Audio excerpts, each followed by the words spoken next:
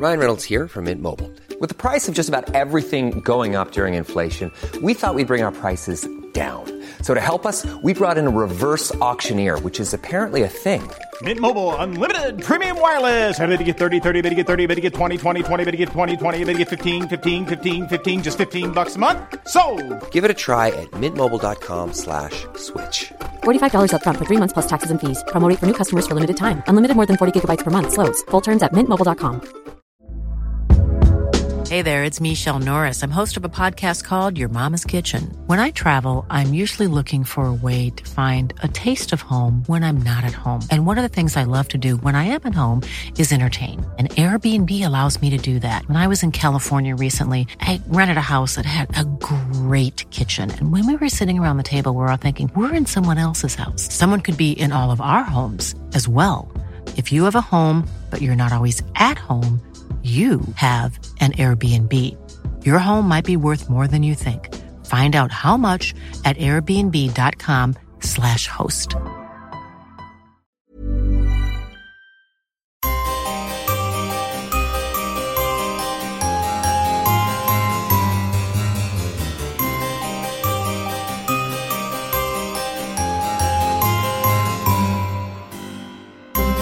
Welcome to the Poisoner's Cabinet. I'm Sinead. And I'm Nick. And this is your weekly podcast exploring macabre murders and poisoning cases from across the centuries and creating curious cocktails inspired by the tales that we tell. And it's episode 54. I'm going with season 2, episode 2. No, I'm going with episode 54. I don't like it. I think we've done 54 episodes. I'm proud.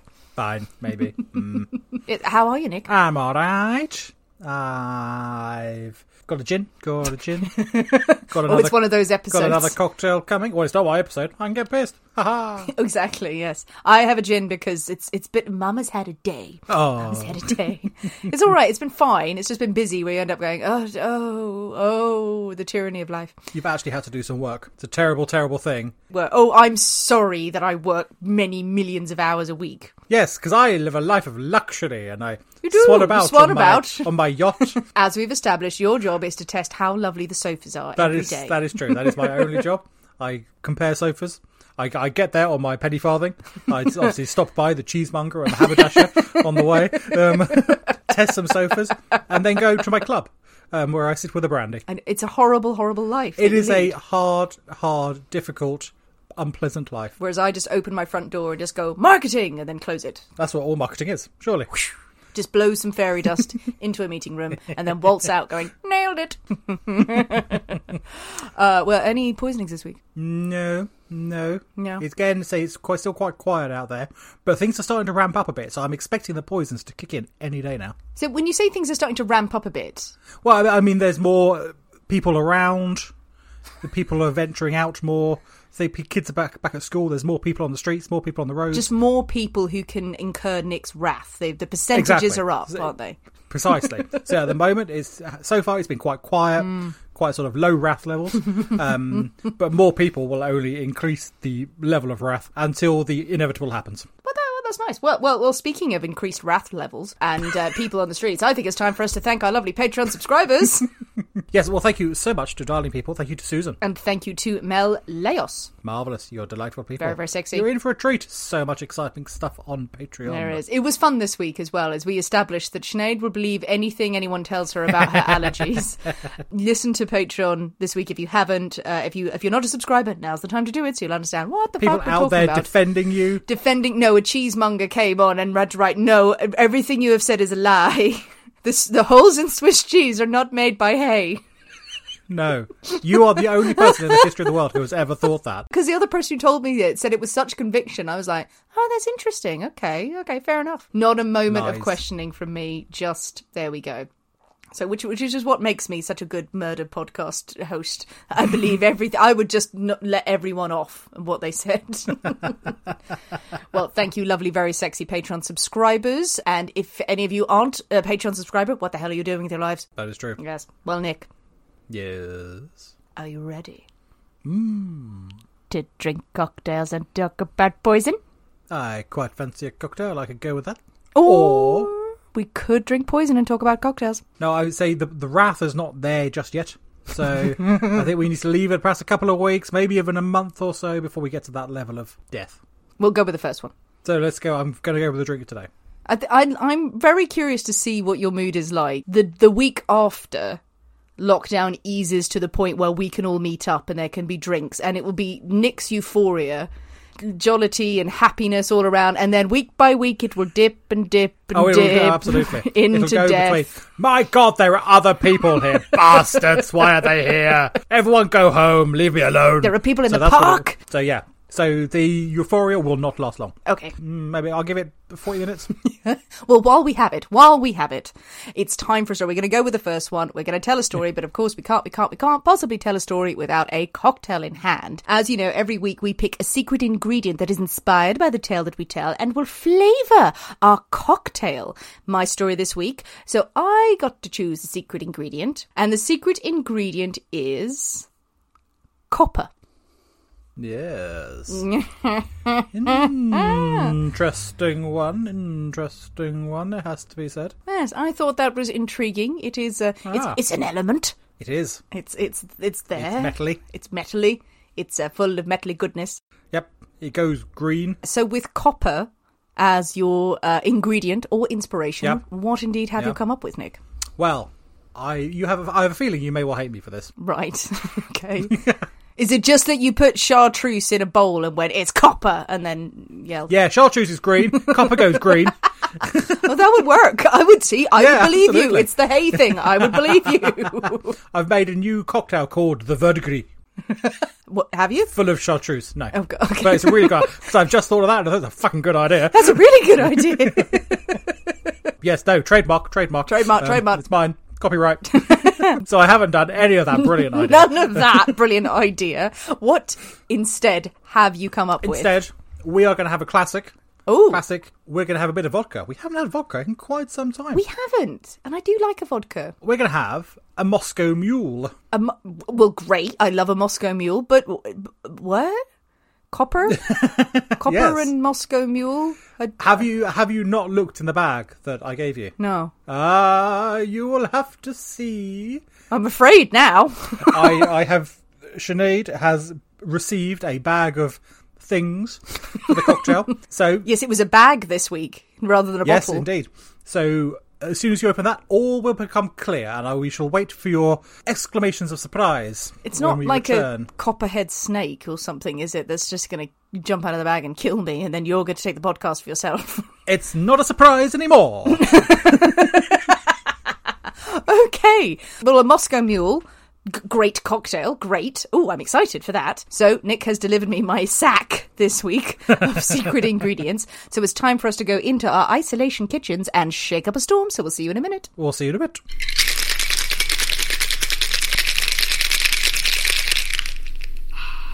And we're back. Oh, hello. So a Moscow Mule, Nick. Moscow Mule. Oh, and it all becomes clear. Does it? Did you peek into the bag of wonder? Peeked into the sack of wonder. That doesn't sound right. And what, lo and behold, what do we find inside? What do we find inside, Nick? We have a very traditional Moscow Mule receptacle. The copper tankard, the copper mug. The copper tankard. Oh, you are really, really pushing it now, Nick. Well, I thought that was inspired. That was because Moscow Mules have to be served in a beaten copper mug. It's the way they go. I will let you get away with it, for it is a thing of beauty. It is very pretty, and it doesn't surprise me at all that you have very beautiful mugs. I'm very pleased. This is the first time I've actually used them. Yay! Because my brother bought them for me for Christmas. Okay, cool. So, well, I sort of know what's in this one, but... everyone knows everyone knows. And also, I've opened the bag of wonder with ingredients fell out and a cup, and you just go, you do it! Yes, so let's have a taste, as is tradition. Dive in. Yes. Cheers. Tasty. Tasty. I mean, that's just good. I mean, it's a classic for a reason, isn't it? Yeah, I have not had a Moscow Mule in many it's been a long time. Yeah, it's lovely. The fieriness of the ginger beer and the sweetness and the sharpness. But talk us through it, Nick. So yeah, so for completeness' sake, we have vodka, lime, a drop of sugar, and topped up with ginger beer, all over lots and lots of crushed ice. Making it very, very, very cold. You get a marvellously sort of condensation-y thing going on outside the glass or the mug. And it's a nice long drink as well, because a lot of the ones we do are very short, sharp, really boozy cocktails. Yeah. But this is quite different. It's got a couple of shots of vodka in, but that's it. Yeah. Everything else is non-alcoholic, so it's not one that's going to get you plastered within 3 sips. Oh, it's not what I signed up for. If you make 12 of them, then yes, you will. Which I will do now, because now I have a whole bottle of Jamaican ginger beer. So I'm either going to boil a ham or I'm going to make more of these Moscow mules. Oh, God, after a couple of Moscow mules, I'll be like, let's boil a ham. So, yeah, I mean, there's not a huge amount to say about it. You know, unlike last week's cocktail rambling, which went on for about 4 hours. Yeah, people have a nice, simple, easy one to knock up on a Friday night. Again, in my youth, there was a period of time where Smirnoff, other vodka brands are available, produced the Alcopop bottles of Moscow Mule, and I went through let's say a season, to make it sound glamorous rather than a few months down the pub, of just drinking those solely, because they're a little bit bitter, but a little bit of sweetness in there and delicious. So yeah, it's been ages since I've had a Moscow Mule, and it's very beautiful. I must confess, it is. I have made it perfectly in a way. That when you said crushed ice, in a way. And then off air, then Nick was like, "I'm just gonna, bash mine up with a not a hammer, a rolling pin." And I was like, "No, I shall use my new blender. My new blender is powerful, and I can make crushed ice with it." I was like, "Yay!" And put in some ice cubes, and I underestimated how powerful that blender is. Was it just liquid ice? I've topped it up with snow, is what I've done. Just literally pressed it for 2 seconds, like Jesus Christ, oh God. So but it made it very beautiful. So nice crushed ice. It's all delicious. Some of us aren't that fancy. Fancy blenders? No, we have tea towels and rolling pins. It's probably less noise than the blender that I have, which is just when you put it on, it's like the jaws of hell opening and closing very quickly. Moscow Mule, delicious with copper. Actually, you know what? It's particularly apt. It works. Is it? The receptacle works. Okay. I'm just going to leave that there. I'm imagining there's some sort of copper vat or something involved in our upcoming story. Well, Nick. Or perhaps death by Moscow mules, I don't know. But with our Moscow mules firmly in hand, is it time for a story? I should bloody well hope so. Hey, I'm Ryan Reynolds. Recently, I asked Mint Mobile's legal team if big wireless companies are allowed to raise prices due to inflation. They said yes. And then when I asked if raising prices technically violates those onerous 2-year contracts, they said, "What the f*** are you talking about, you insane Hollywood ass?" So to recap, we're cutting the price of Mint Unlimited from $30 a month to just $15 a month. Give it a try at mintmobile.com/switch. $45 up front for 3 months plus taxes and fees. Promo rate for new customers for limited time. Unlimited more than 40 gigabytes per month. Slows full terms at mintmobile.com. Hey, it's Ryan Reynolds, and I'm here with Keith, co-star of my upcoming film, If, only in theaters May 17th. Do you want to tell people the big news?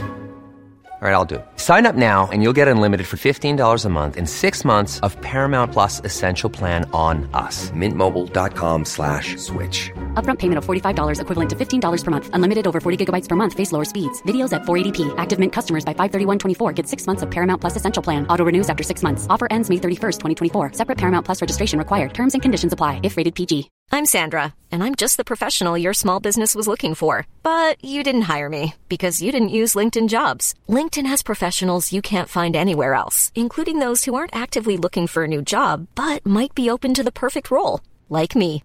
In a given month, over 70% of LinkedIn users don't visit other leading job sites. So if you're not looking on LinkedIn, you'll miss out on great candidates like Sandra. Start hiring professionals like a professional. Post your free job on linkedin.com/people today. Hey there, it's Michelle Norris. I'm host of a podcast called Your Mama's Kitchen. When I travel, I'm usually looking for a way to find a taste of home when I'm not at home. And one of the things I love to do when I am at home is entertain. And Airbnb allows me to do that. When I was in California recently, I rented a house that had a great kitchen. And when we were sitting around the table, we were all thinking, we're in someone else's house. Someone could be in all of our homes as well. If you have a home, but you're not always at home, you have an Airbnb. Your home might be worth more than you think. Find out how much at airbnb.com/host. Well, it is my story this week, so gather round, children, gather round the gramophone, while I take you on a journey off to the Victorian era for a story of bickering, bitchiness, and bones. We like a bit of bickering bitchiness. We're good at that. We do. Nick, it is January 1879. We are off to the home of Mrs. Julia Martha Thomas. How very civilised. She is a widow of around 54 years of age and a former school teacher living in number 2 Mayfield Cottage in Park Road, Richmond. Richmond is a fancy place, Richmond. It is now. It is very, very, very fancy. Very, very beautiful and gentrified. Back then, still pretty nice, pretty but fancy, not as...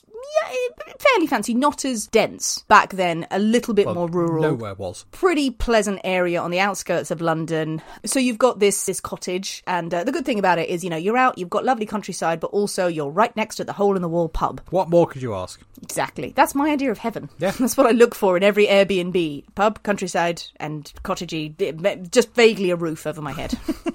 Now, Mrs. Thomas is lower middle class, let's call her. Someone who takes care of herself. She's single now.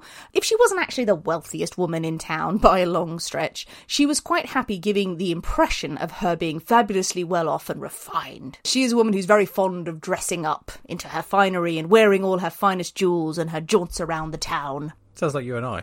Very much so. She travels frequently. She just goes off on her jaunts for weeks at a time and is described as being somewhat eccentric with an excitable temperament. Nice. It's basically us on one of our Saturday jaunts. Getting dressed up in my finery and going about town. Now, a woman of means like this obviously couldn't be expected to take care of her own house and her many fabulous hats by herself. No.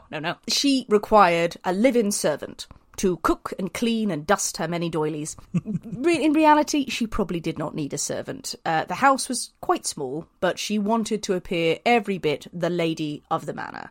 The small 2-storey semi-detached manor, but it's still a manor nonetheless. Well, absolutely. Mrs. Thomas has a reputation for being a little bit of a difficult employer, a little bit interfering. She wants things done in a particular way, and she's not afraid to talk about it and tell the servants that.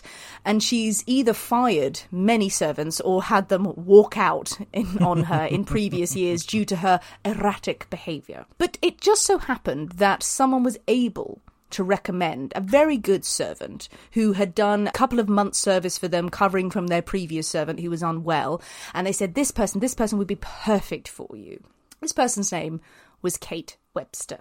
Now, Kate was a fine, strong woman in her 30s from County Wexford, originally in Ireland.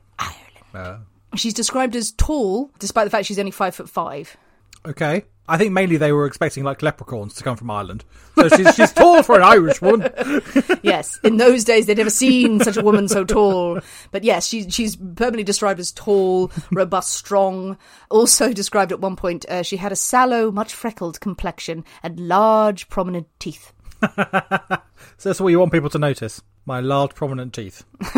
Now, Mrs. Thomas was suitably impressed by this able-bodied woman and hired her immediately on the spot. But back then, references, let's say they were confined at most to a single letter from a former employer, if you're lucky. Yeah. Or maybe a friend just shoving a servant vaguely in your direction is basically what constituted a reference back then. But had Mrs. Thomas tried to dig a little deeper, she might have uncovered information about Kate that would have made her think twice about taking her into her home.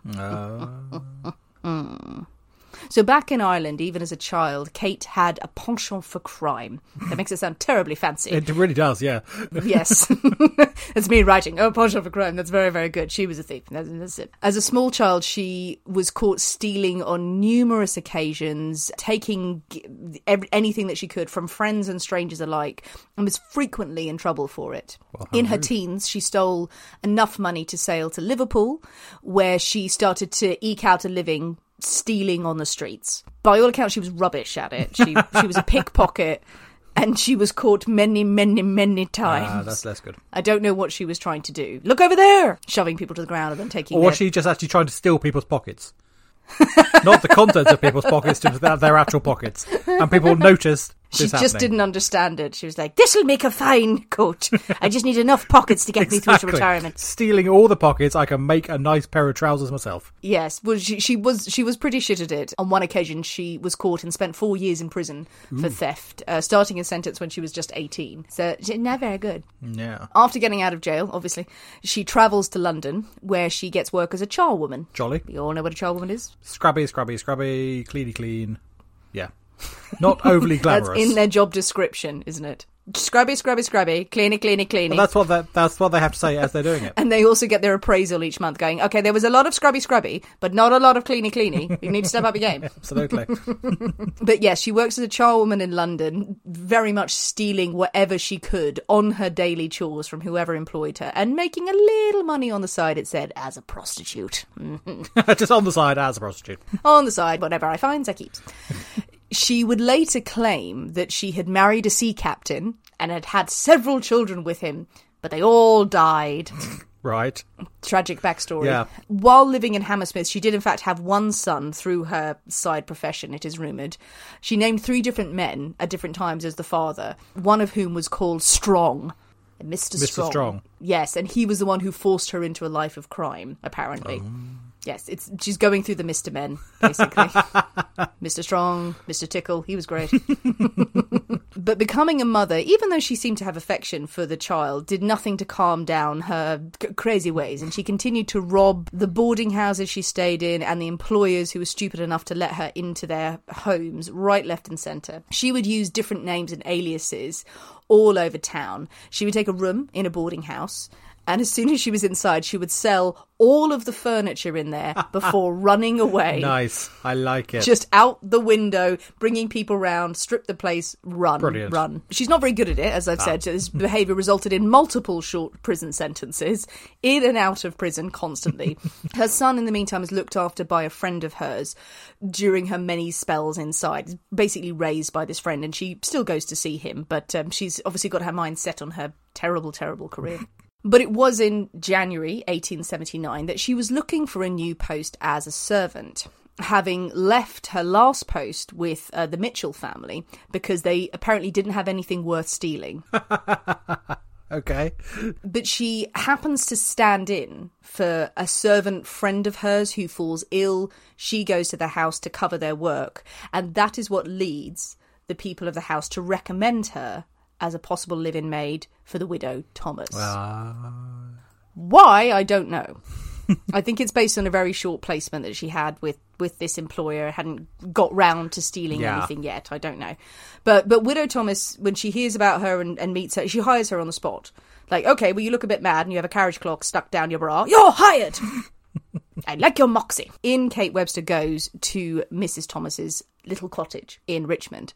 And at first it's a decent enough position. It's not hard work. It should be fairly simple, these two women living together. But it's not long before the two women take a dislike to each other. Yes. Mrs. Thomas is very critical of her maid's work, following her around and criticising the quality of her cleaning. And Kate later said, should I do this in an Irish accent? I think you probably should. Oh, could it be a Southern Irish accent, actually? No. Oh, Jesus. Okay. At first I thought her a nice old lady, but then I found her very trying. She used to do many things to annoy me during my work. I was going very Belfast here, sorry. It is rather. When I had finished my work in the rooms, she used to go over it again after me and point out places where she said I did not clean, and showing evidence of a nasty spirit towards me. It's kind of what employers are supposed to do, well, yeah, I think. Absolutely, yeah. So sort of not enough cleany going on. So, it was like many things to annoy me during my work. I would class that more as singing loudly in your ear or throwing potatoes at you. I mean, that would be annoying, and that would be grounds for complaint. This is true, yes. But no, the old lady was just a stickler for detail. And remember, she hasn't been the most beloved of employers beforehand, either firing her staff or she's a nitpicker, definitely. An eccentric nitpicker and fantastic jewellery, but nitpicker nonetheless. But apparently Mrs. Thomas didn't approve of Kate's frequent trips to the local pub. There's one right next door. Oh, yeah. The temptation is too strong, and Kate liked it there. Oh, she did. We like the pub. We do like the pubs. So she's going to the pub a lot. She's not really cleaning well, probably because she's hammered. But Mrs. Thomas starts to feel fearful of Kate, and she asks friends to stay with her, implores them to stay over because she doesn't like to be alone in the house with the servant. So after about 1 month's service, Mrs. Thomas finally felt enough was enough. It's, you're drunk half the time and where is all of my furniture? Kate was given notice to leave, and she had to leave her job on the 28th of February. When her last day of employment came, a Friday, Kate was desperate because she had secured no other employment and no other lodging. So she pleaded and pleaded with Mrs. Thomas to give her the weekend just to find new lodgings. And Mrs. Thomas reluctantly agrees. Saturday comes and goes, no sign of any other employment. On Sunday morning, Mrs. Thomas makes her first trip to church, because church is an all-day thing. Well, yeah, absolutely. So she goes to the morning service, while Kate stays at home, most likely nursing a hangover, but fretting about what is she going to do next. She decided she's got to go out, she's going to get herself sorted, she's going to pay a visit to her son, who's staying with a friend, and then she's going to get straight on with going to the pub and having a few Sunday sharpeners. Absolutely. Needs to be done. Drinking will help her think. Definitely. Always does me. So, of course, hours go by. The sun is slowly setting in the background. She staggers home in the late afternoon, early evening, just in time to see Mrs. Thomas, who has been home, hoping that this woman would have left. She comes back, she's still drunk, and Mrs. Thomas is just heading out for the evening service of church. She's a devout lady, has to be said. She's a widow and alone. She hasn't got a lot to do. There's not much else going on. No. I think she also likes to make a show. Look at my fabulous dresses. But she's heading out to church, and she's very agitated and nervous. People at the congregation comment on it, that she seems very upset because she's expected Kate to be gone by now. But now she thinks the woman's in her home at the 11th hour, possibly pilfering the silver. So Mrs. Thomas hurries home from church early. And what happened next, Kate would later describe: we had an argument that ripened into a quarrel. Enjoy a ripened argument. An argument that ripened into a quarrel, that ripened into a fight, that ripened into a spat. Mrs. Thomas came home to a quiet house. She goes up to her room, and it's where she's taking off her fabulous Sunday hat that Kate appeared and ran in and at her with an axe. Oh. And strikes her over the head. That's a dramatic twist. I wasn't expecting that, I must admit. What do you think she ran in with? Well, I don't know. I was with a doily or something, or a scrubbing brush. We have Kate's testimony later on, but she runs in, strikes her with an axe. The blow does not kill the woman, and the pair begin to fight. And Kate's own words later on were, "In the height of my anger and rage, I threw her from the top of the stairs to the ground floor. She had a heavy fall. I felt she was seriously injured, and I became agitated at what had happened, lost all control of myself, and prevented her from screaming or getting me into trouble. I caught her by the throat, and in the struggle choked her." Ooh. Well, that'll do it. So Kate throttles Mrs. Thomas to death. Ooh. There are other reports that Kate finally finished off the woman with another axe blow to the head. Nice. How jolly. You wanted to branch out from well, poisoning? this is true. I didn't expect you to go straight in for axe murderer, I have to say. Oh, Nick, if you think that was the worst part of the story... Oh, God, okay. Brace yourself. The neighbours report hearing a very heavy thump next door and then silence. As the head hit the floor. But thought no more of it. You can just imagine some people in the adjoining thing, big thump and screaming... yeah, I'm sure there's two sides to this. Absolutely. Yeah. It's all good. Turn up the wireless. But what to do with a corpse, Nick? Well. When you have a corpse in the house, what can you do? Oh, is that a question? Oh, I mean, if you have answers, go ahead. Experience in the matter. Well, I think some sort of disposal might be in order. Or some sort of crazy taxidermy. Weekend at Bernie's, the Victorian era. No, it's simple. You just chop it up and throw it in the river. I mean, that'll do the trick. So it was that Kate dragged the body of Mrs. Thomas to the kitchen, where she began to dismember her. First, she cut off the head. Yep. With a razor and a meat saw.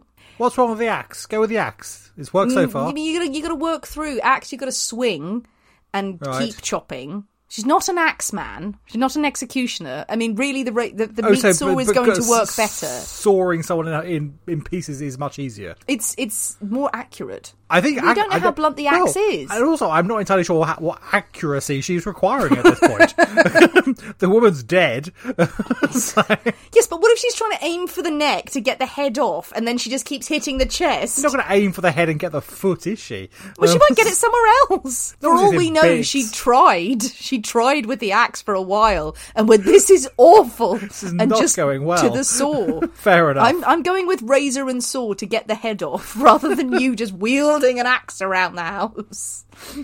So off goes the head with the meat saw, despite Nick's protestations. Then she hacks off the limbs. Maybe she used the axe on the limbs. They're easier, smaller joints they are. Right, yes. As she's dismembering the torso. The organs and the intestines go into the furnace to be burned. Nice. But the limbs and the torso, minus the head, she balls up in a large laundry copper pot. Ah, a good old copper pot. And it's quite apt. You've gone for a copper receptacle. Yeah, indeed it is. And 'twas Absolutely. in that the body was boiled. Nice. So, yes, it's a lovely, lovely scene. There's a big copper pot, and it's a laundry sort of size pot, so obviously you're going to fit in all the sheets in there. So you can easily fit in a dismembered What body. I'm also thinking is, like, how much Moscow Mule could you make of that? She chucked out her experiments and going, no, cocktail hour will have to wait. That's a big party. That's a big party time going on there. Fill that with ice, a few bottles of vodka, ginger beer, a ladle. Fun times are being had. Head bobbing around as garnish. She must have had that on her mind. My God, this would be a great place to make a Moscow Mule. Oh, some cocktails, a little bit of grog. Because once the torso and the limbs are nicely boiling away on the stove, and it's a slow boil, obviously, the best thing to do is to let it simmer and head off down the pub for a few pints. Well, absolutely. So leaves the pot bubbling away with Mrs. Thomas in it and heads off down the hole-in-the-wall pub for a few Sunday pints. Delicious. Few jars. She's in there for a bit. She checks the clock and then returns to the house. Just checks on the stew. I was saying, there must be lovely aromas floating over the buildings. It is as a remarked sort of upon. delightfully stew going on. Well, it is remarked upon by neighbours that they did notice a strong, unpleasant smell coming from the house. But around this time would have been sort of Sunday, not normally the day you do laundry, but people probably thought it was just a very, very bad laundry batch. They were just, oh God, their sheets are awful. But yes, it was remarked upon, but nobody did anything. Because why would you? Your house smells. Yeah, exactly. But no one did anything. Who would do anything? It's an unpleasant smell. Someone comes from someone's house and knock on the door going, your house is very smelly. So she strains off the bones and the limbs and everything. Yeah, just strains off the liquid, just puts that out. And she places the remains, as many remains as possible, into a large wooden box and also a Gladstone bag. Nice. We like that. Big black kind of old-fashioned doctor's Doctor opening-toppy bag. She shoves as many remains as she can into the wooden box, and the rest go into the Gladstone bag, except for the head and one foot, which would not fit in the box nor bag, so she disposed of those separately. Now, Kate had gone about cleaning the house after this, scrubbing away the many bloodstains, all of the flesh everywhere. All the axe marks in the walls. Yes, cleaning off, polishing the axe and getting that nice and sharp again. But acting like nothing was wrong. So Mrs. Thomas is now missing, but as we know, she goes off, she travels. Kate is just seen tending to the house, shiftily running back and forth from the pub. She had the foresight to save Mrs. Thomas's gold bridge work from her mouth, and she pawned that for 6 shillings. Nice. She was already pawning the old woman's furniture. She had much bigger plans, thinking how she can get rid of the entire house and all of the furnishings inside for a much larger sum. But what's more, it is said that on one of her many trips to the pub, she offers to sell the landlord and also some of the youngsters in the area some of the best dripping they would ever have. Oh no. They declined to buy it. Well, good. I'm glad of that. We're all right for dripping. And it's probably quite lucky because it is, of course, the rendered fat of Mrs. Thomas. That's not very nice. This is a story that becomes legend, but many people report on that she had tried to proffer it, though no one buys it. A couple of days later, Kate Webster is seen leaving the house with the box and the Gladstone bag and wearing one of Mrs. Thomas's finest silk dresses. She goes on to call on old neighbours of hers, people she hadn't seen for many, many years, called the Porters. And she shows up at the door, flaunting her finery, even changing her name, saying she is now called Mrs. Thomas, saying that she had married and been widowed and was now a wealthy woman with a lot of property to sell. She sometimes changes her story, saying actually an aunt had bequeathed her a house in Richmond. Varies between whether it was her ex-husband or her aunt.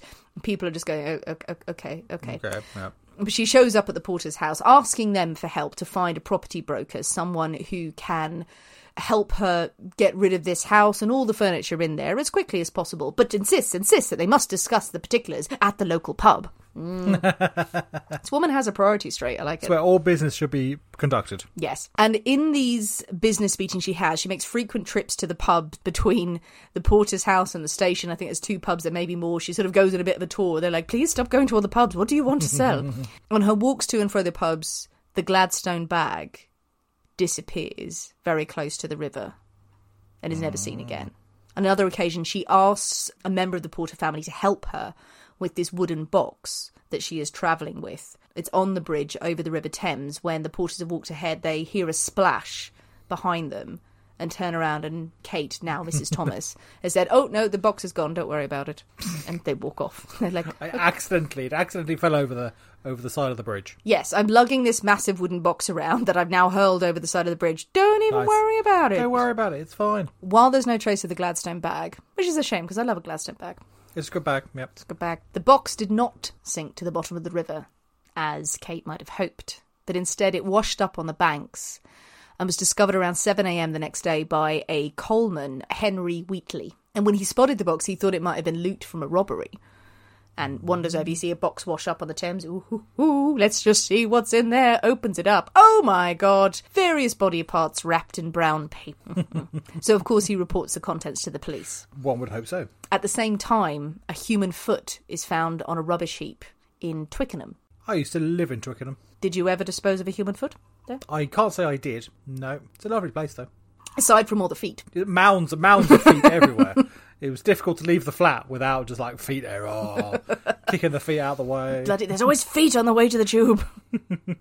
But it becomes clear to the authorities that these have come from the same corpse, and they literally have a mystery on their hands. They have a dismembered body with no head and no means to identify it. So they can tell that these remains have been boiled, but without a head, no means of identifying. They suspect that it's been used for dissection, maybe, or by some mystery assailant for nefarious deeds. And those remains are later interned in Barnes Cemetery.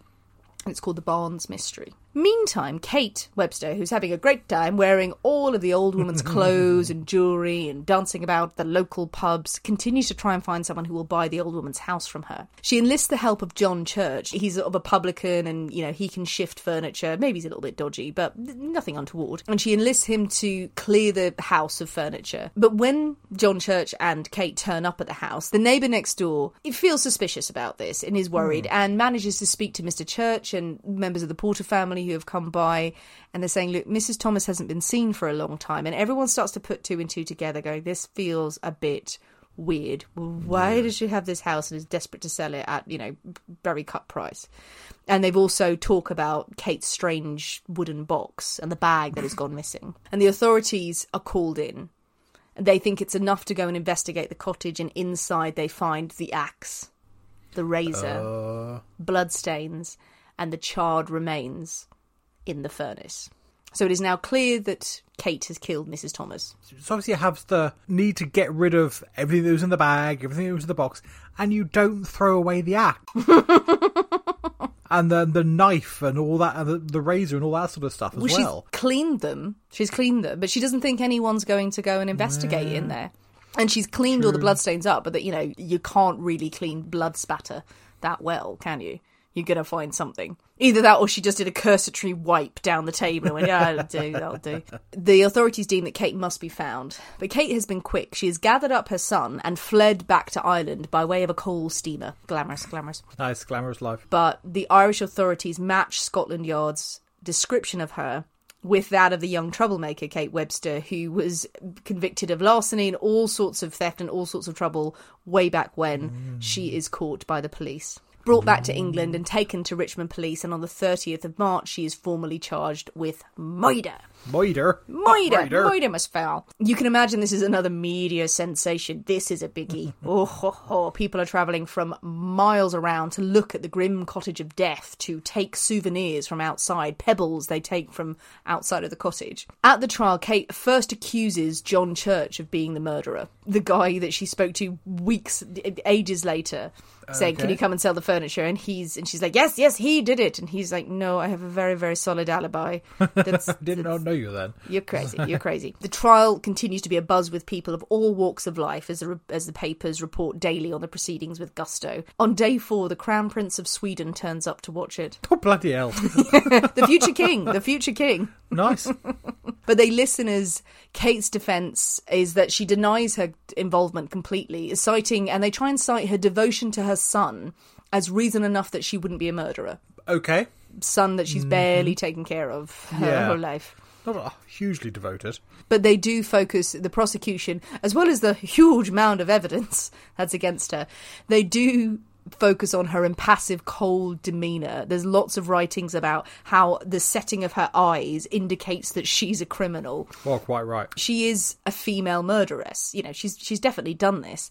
But a great hoo-ha is made about this woman murdering people. It's absolutely sensational at the time, because women and servants are docile and they would never strike their employers, and suddenly, ripples through society. There's a bonnet maker. Thought you'd like to hear about a bonnet maker. I enjoy a bonnet maker, absolutely. Her name is Maria Durden, and she tells the court that Kate had visited her a week before the murder, talking about how she was going to sell property, jewellery and a house that, again, an aunt had left her, which makes people think, okay, this is premeditated, she was planning this.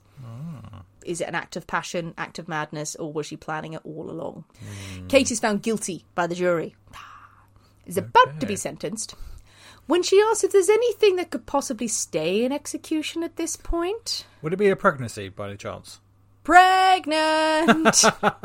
She calls out, I'm pregnant! Right. Everyone's flummoxed. The judge says in his 30 years he's not actually encountered any kind of objection like this. So they call upon the good old jury of matrons, 12 good women of stature, nice, to rule whether Kate, this is important, was quick with child.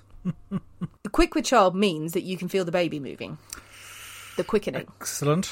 So 12 women sworn in along with a surgeon, and they go into a private room for an examination where they basically poke her stomach for a bit and they go, no signs of life, there's no quickening here, which became a point of contention. It does stand to reason that this method was so archaic that you can't tell if someone is pregnant just by going, okay, there's a baby moving. She could have been pregnant. She was lying. Yes. She was just trying to get out of it. But no matter, it was not long before her sentence would be carried out.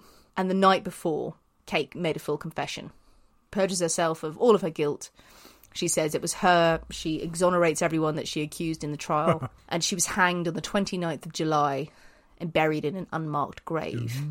When she was hanged, there was a crowd waiting outside Wandsworth Prison. And when the black flag was raised over the prison walls to indicate the death sentence had been carried out, a massive cheer rang out. Compassionate lot, Londoners. They are. They love it. Oh, yes, I love a good hanging. I like a good hanging, ladies. From the West Country, apparently. Later on, Mrs. Thomas's possessions at Mayfield Cottages were auctioned off. Oddly enough, John Church, who was just there to kind of make a quick buck by selling the furniture, did actually get some of the items that were being auctioned, including the dead woman's pocket watch and the knife that was used, apparently, to dismember her. Yeah. That's a jolly souvenir. The copper tank where her body was boiled was sold for 5 shillings. Oh, I'm sure that'll probably... Yeah, we reused that, absolutely. Yeah, absolutely. Moscow mules with a hint of body. Can't get that going to waste. The house was a prime spot for people taking souvenirs, but it otherwise sat empty for many, many years. And even when it was brought back into use, servants were very reluctant to work there because of what had happened beforehand. That's understandable, yep. And such a sensational and gruesome case that Kate Webster was, of course, added to Madame Tussauds as a waxwork figure, alongside Dr. Crippen, William Palmer, all the others, famed as the Richmond murderess. Nice. Ta-da. Oh, very good. So I'd heard the Richmond murderess. I knew the name from somewhere, but I had no idea of the story behind it. Would you like to know what happened to Mrs. Thomas's skull? Oh, is it in a museum somewhere or something weird like that? Well, the pub, the former pub, the Hole in the Wall pub, yes, which was, I think, one door down. There was one house in between Mayfield Cottages where the murders happened. The pub and the building in between the cottages was bought up by a private investor, and in 2010 they were trying to renovate the pub and they dug up behind it and they found the skull. Oh, that's exciting. Tested at University of Edinburgh. They did all sorts of tests and they revealed it was Mrs. Thomas's skull, and Kate must have buried it in the ground behind the pub before fleeing. Oh, that's good. I like that. Do you know who bought the pub and the house? I can't say I do. Sir David Attenborough. Oh, very good. Sir David of Attenborough did buy the base, and what a discovery was made on his land. That's exciting. I like that. 2010 they found the skull. Very good. But that is the story of Kate Webster and Mrs. Julia Martha Thomas. Oh, Murder in Richmond. nice. Well, not nice. Fairly grim, really, but excellent story. I like that. Axe murdering and, well, sort of axe murdering and boiling. Mainly Axe boiling. murdering, dismembering, boiling. You've got it all, really. You've covered all bases. I thought we would do a nice dismembering We story haven't had to one start for with. a while, so absolutely we were overdue a dismembering. What do you think of old Kate and... I mean, it's fairly cut and dried. Yeah, I mean, I think it's difficult to say, oh no, she didn't do it. No, she did it. So it's I think Mrs. Thomas, she does something like a kind of an Agatha Christie style character who was just primed to be bumped off. She doesn't seem like the most relaxed or pleasant person to work for, that is true. Not entirely sure she deserved her fate. No. Really? And it wasn't a subtle death. No, indeed not. I can imagine growing into her as I get older. Just this really pernickety, old, fussy person who goes around in a big hat and puts all their jewels on before they leave the house and berates the servants for not scrubbing hard enough. And has a house right next to the pub. Yeah, that's pretty much me now, really. I did get a glimpse of that last summer when I was cutting back the massive overgrown hedges in your garden and your cleaner was round and you were just standing outside with a cup of tea and going, oh, it's good to have staff. Thanks, mate. But then he gave me gin, so it was all right. Yeah, exactly. You got gin, what are you complaining about? Oh, yes. Dear, I'm a terrible person. No, you're lovely. I do like a murderer's servant story. Ooh, yeah, they're quite creepy behind closed doors of servants sort of going mad and turning on their employers. It would be good to yell the butler did it at some point. Well, usually the butler's just shagged people. They're pointing to the baby. The butler did it. The butler did it. Yeah, any opportunity to say that, I'd be happy. Yes. Well, what do you think, guys? Do you know the story of the Richmond murderess? Have you heard of the story? What do you think of a good, clubbing your employer in the head with an axe and then dismembering their body? Would you use the same methods or would you vary it up? Will you ever look at copper pots again? Will you be able to make the Moscow Mule after hearing that story? But we think you should. I think you should, most certainly. Do you have copper pots for laundry or for cocktails? Tell us what you think. Keep sharing tips for new grim stories that we can cover in season 2. Anything eccentric and crazy, we love to hear about it. We've got some big plans. Oh, there's some good ones on the way. Exciting times. So, as before, we said, check out our Patreon. Yours for but $5 a month. It's very exciting. Lots of new episodes on there. Behind the scenes, bonus content. It's very exclusive, very fancy. Check it out. And on Friday, we will have, well, I say the recipe for the Moscow Mule. You all know how to make a Moscow Mule. But it'll be out there just in case. Copper mug optional. If you've got one, go for it. If you don't, chuck it in a tumbler. It's be equally delicious. Also good with a pewter tankard, maybe? Pewter tankard, absolutely. Bowl, wine glass, bucket. Mug, whatever you've got, really. If you put it in a mug and then you can just get through your meetings on Friday pretending it's coffee. It's coffee. I mean, because this has got a handle to it, so change it to just a mug. No one would know. Glorious. No one will ever know. And keep your eyes peeled on social media in the next few days because we do have a rather special giveaway that we're going to be launching very, very soon. Exciting things to win. Yes. And if you haven't already, if you are new to the show or you haven't had time, please do leave us a review on Apple iTunes. Thank you to everyone who has left reviews so far. By all means, send us screenshots of them, but please do leave us reviews wherever you listen to the podcast because it makes such a difference to us and it really helps us get up the ratings and helps more people discover us. Yes, because did you know this week we are True Crime 19th in True Crime in Qatar. No. We are hot stuff in Qatar. You're telling me we are top 20 in Qatar?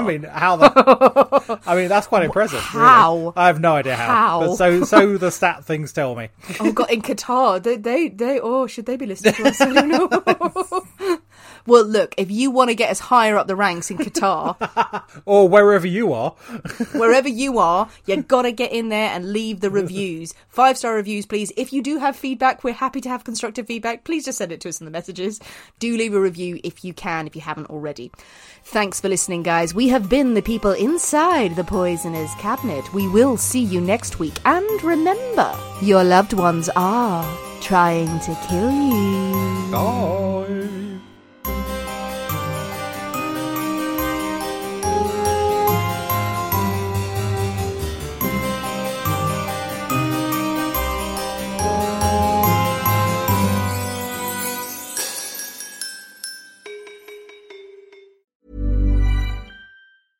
Hi, I'm Daniel, founder of Pretty Litter. Did you know cats tend to hide symptoms of sickness and pain? I learned this the hard way after losing my cat, Gingy. So I created Pretty Litter, a health monitoring litter that helps detect early signs of illness by changing colors, saving you money and potentially your cat's life. Pretty Litter is veterinarian developed, and it's the easiest way to keep tabs on your fur baby's health right at home. Go to prettylitter.com and use code ACAST for 20% off your first order and a free cat toy. Terms and conditions apply. See site for details.